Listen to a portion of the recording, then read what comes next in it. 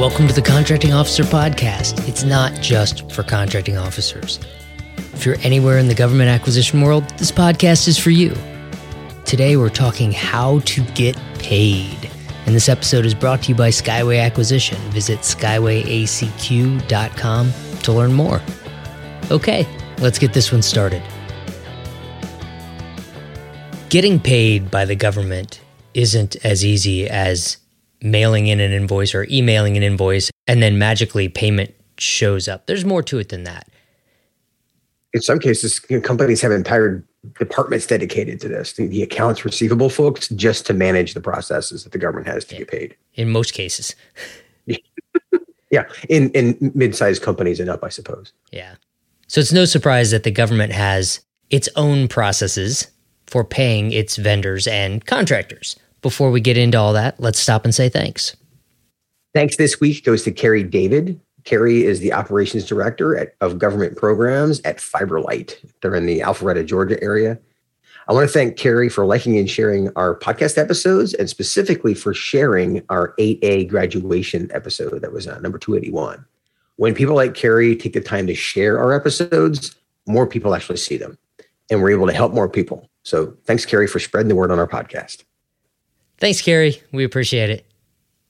Okay, the good news for getting paid by the government is there's only a few different processes. It's not different with every office that you deal with everywhere. The easiest one is the purchase card. For certain purchases, up to a certain amount, for certain things, the government can use their purchase card. And that's the easiest, right? It's not even, you don't have to swipe it anymore. Or maybe you don't even have to tap it anymore. You just enter the purchase card information and you're paid right then and there. We covered the government credit card, the government purchase card in episode 301. It's called the micro purchase. If a GPC, a government purchase card, cannot be used, there's two main systems that the government uses to pay vendors. The first is the Wide Area Workflow, WAWF, which is pronounced WAF. WAF. For some reason, yeah, exactly. Right. This is the DoD's system. Almost everyone else, every other agency, uses a tool called the Invoice Processing Platform, or IPP. You can find that at ipp.gov. Which sounds like what it is. Right. Versus Wide Area Workflow does not sound like a payment portal. That Wide Area Workflow name has been around for as long as I can remember, and I've never really understood what it was supposed to mean. It's like one of those things that was named in the dawn of the internet when workflows were a thing. But what's it anyway?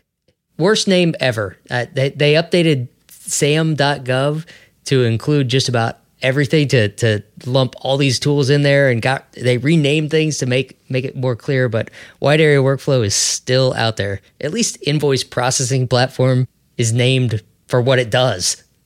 All right, I'll quit complaining about the names. Why is it important that the government has these tools to pay contractors? Well, we know cash is king.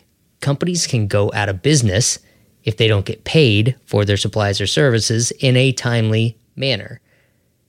And that can be bad for both sides. Yeah, the government doesn't want companies going out of business, especially in the middle of a contract. One of the best ways to keep that from happening, make sure you pay them.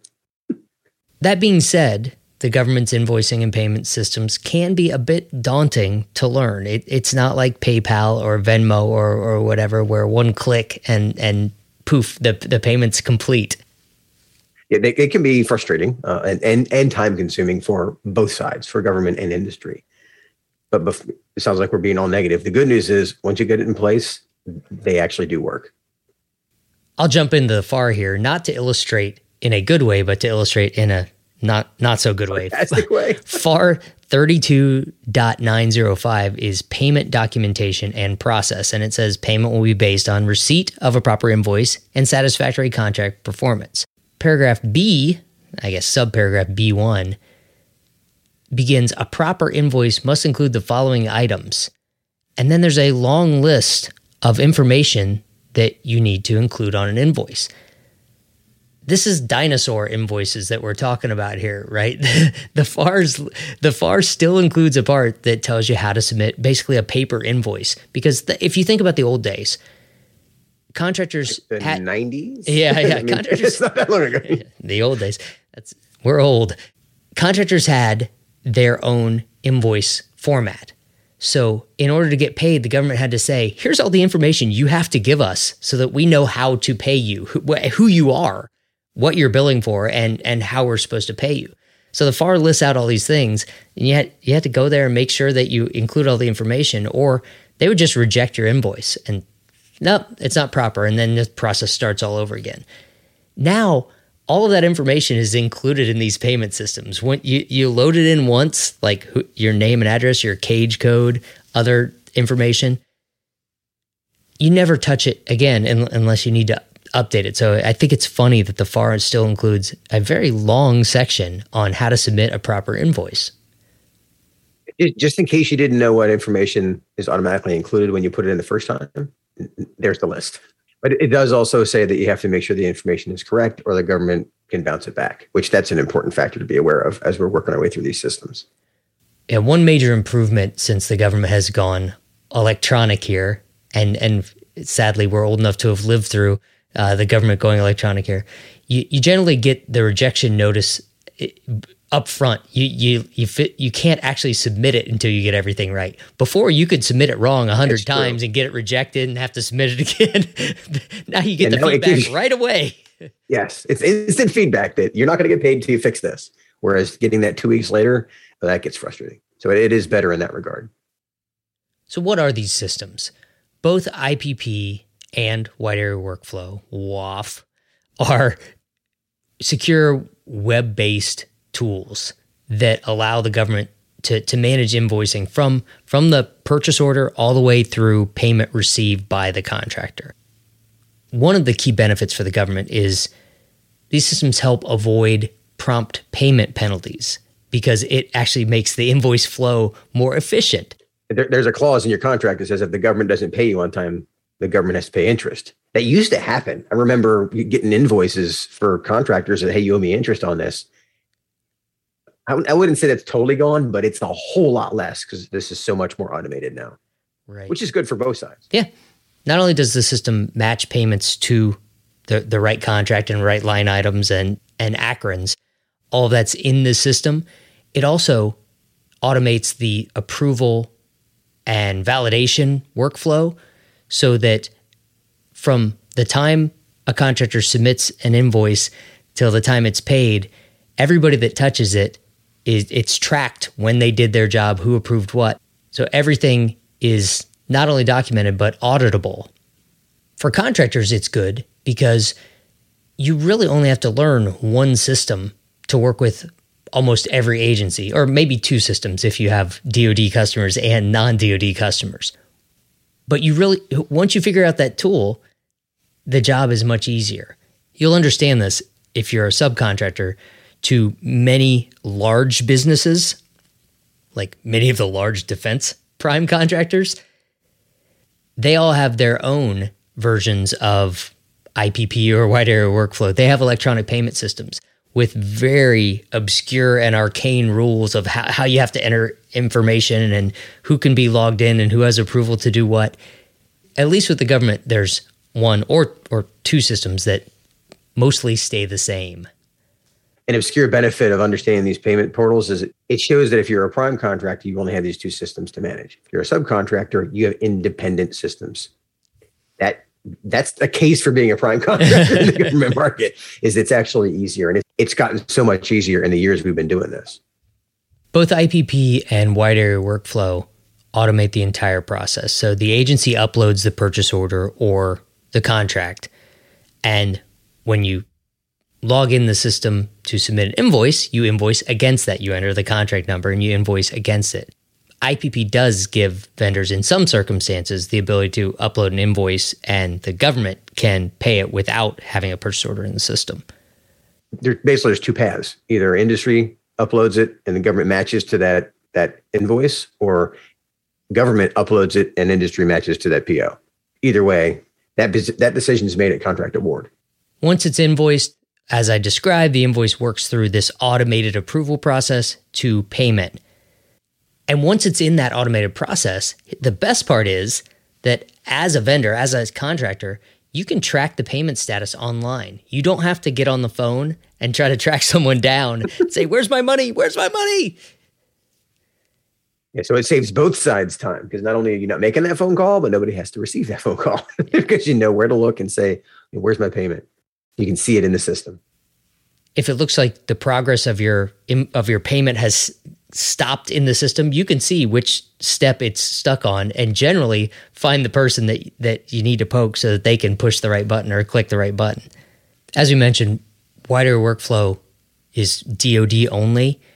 IPP covers just about every other agency. We have a list of, I don't know, like 100 of them.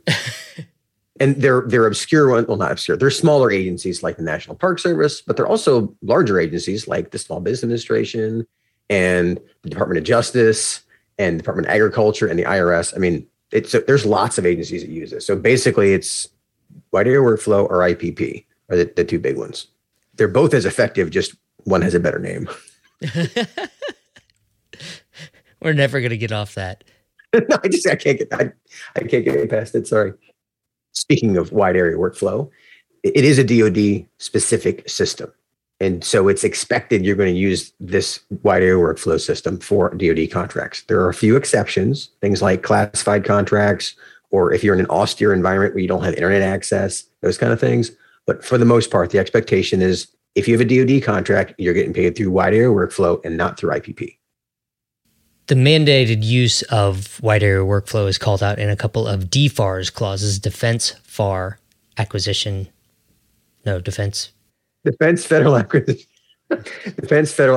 Regulation Supplement. That's what DFARS stands for. DFARS gives you a clause, 252.232-7006, Wide Area Workflow Payment Instructions. This will be in full text, not by reference in your contract. It's could be the most important clause in the contract because it tells you how to get paid. There's a lot of magic codes that you need to know. The payment office and the accepting office. There's a whole bunch of letters and numbers that are very specific that you have to key in exactly correct into Wide Area Workflow in order to get paid. And there's one little clause that captures all that information for you. And this is important because this is how you automate the process. Is once these codes match, then it automatically flows. But until they match, it's frustrating. I think it's funny you said until they match. You have to remember that the payment office is not the same as the awarding office. Your contracting officer is not involved in the payment process. For Wide Area Workflow, it's the Defense Finance and Accounting Service, DFAS. Yeah, Defense Finance Accounting Service, DFAS, correct. They've consolidated these into payment centers. So your acquisition office probably doesn't know the people at the payment office. And sometimes they can get their wires crossed. Another potential complication is that the contracting officer is not the person that approves payment or interacts with the system, even though they're the person that gives you the payment information. The primary person who approves the work getting done and moves this invoice through the system is going to be the core, the contracting officer's representative. Yeah, that's the person that accepts your work that says, yes, this work was performed, I will pay you for it. I just went through this recently where the multiple people involved weren't necessarily talking to each other, or at least struggled to get the right information together. Like, again, make sure it all matches. We received a contract. It had payment instructions. When I went to submit an invoice in Wide Area Workflow a couple months after the contract started, submit our first invoice, I entered all the codes and got rejected. Check the contract again. Is this code right? This code right? This code right? It all matches the contract. Still rejected. Says I have the wrong office. Well, the government uploads the contract information into Wide Area Workflow. What gets uploaded may or may not match what is in your contract. If they type the wrong number in your contract or a different number in your contract for payment codes or acceptance codes than what is in the system, well, you can't invoice. The funny thing is, in order to get wide area workflow updated, it requires a contract mod change. So get a modification, enter it again, still rejected. At this point, the contracting officer is as frustrated as me. She's beside herself with, I'm putting the information they gave me. I don't know why it's not. Anyway, it took 3 mods. It took us till modification 3 in a matter of weeks to get wide area workflow to match the payment instructions in the contract and allow me to submit an invoice and start the process of getting it approved to get paid. And the lesson here is that when you said we submitted our first invoice, that's the key indicator of here comes the story, because the first invoice is the hard one. Yeah. After this, it gets easier. Yeah, after the first one, the information is pretty much auto-populated. Once you enter your contract number, it pulls up everything. I have had circumstances where the payment office or some of the other information has changed during the course of the contract, and you have to wait for a contract modification to get it updated. But in general, the first one is the hard one, and just be prepared that it's going to take some time. It could take some time, could be a little frustration if you're the one doing it. Yeah, that's an indicator. I remember getting emails from a contractor that they weren't getting paid, and it was my role as a contracting officer to change the contract because the payment office changed. So that's one of those things. The first thing to check, if in the middle of the contract you're not getting invoices approved, that's something that may have changed. A address or a who knows, something in all the what you call the magic codes. Right. All right, let's talk acquisition time zones, execution time zones. When does invoicing and payment occur? It occurs, of course, in the performance zone on the execution time zone side. This is after we've gotten a requirement and issued an RFP and selected a vendor and awarded a contract. Now we have to get paid. It's in the performance zone. If you're not familiar with the performance zone, we cover those in the execution time zones episode, which was episode number 84. All right, let's wrap up with some government and contractor specific comments regarding electronic payment systems. From the government side, simply put, a contractor can't get paid without one of these systems, without wide area workflow or IPP or a similar process if you've got one. There are very few workarounds, and most of them may not apply to your specific contract. As the contracting officer, understand that even though you're not the one that presses the button to actually pay the invoice, they're likely going to call you. I would, and I got calls from contractors because you're their point of contact. So the automated process is great. Understand enough about it to send them to the right person. And as the contracting officer, the right person, I would make friends with the wide area workflow liaison. So I could say, hey, call this guy, or in this case, it was a guy, to make sure you get paid. Because I'm not in the process. I'm not approving it. However, it's my contract. So I'm responsible for making sure that the contractor can perform, and they can't do that if they're not getting paid. Yeah, as a contracting officer, I knew nothing about the invoicing and payment process except for the occasional call of, hey, I didn't get paid. What happened? And then somebody give me some more information so that I can do a contract mod. But behind the scenes, contracting officers are not generally part of the whole payment process. That doesn't mean you shouldn't call them if something's wrong and you're not getting paid. But you got to understand the power to get you paid is in others' hands. From the industry side, like you said, Kevin, you can't get paid unless you use these systems and understand how to use them. It is common for an invoice to get rejected multiple times because it's not correct in the system. You know, like I was describing, one wrong digit can doom you. But once you learn the system and you get that first invoice in, it gets much easier. And some other good news, the help desks for IPP and wide area workflow are usually very helpful, unusually helpful, I would say. They understand that payments are important, and when you have a problem, you can usually get help resolving it really quickly and easily. Even talk to a live human. Yeah, and that's worth noting. Try getting a hold of a live human in most of the systems where you get put in an endless loop of push 3 for this, push 4 for that. All right, Kevin, any last thoughts? On the government side, government's a pretty good payer. Once you manage the invoice process, I mean, you can get stuck into this we'll call it a timing cascade where the person that has to press the button, they happen to be on leave, they get back, they press button at the same time that somebody goes on training, and then here comes the holidays. And so you could end up with it taking longer. But once you get it into the system, it's all automated. And once it's working right, it's really efficient, which is why as contracting officers, we often didn't deal with it because it was just happening. It's one of the systems you take for granted when it works. And then when it doesn't, you get a call. So make sure you understand enough about the process for when you get that call from a contractor, because getting paid is obviously really important.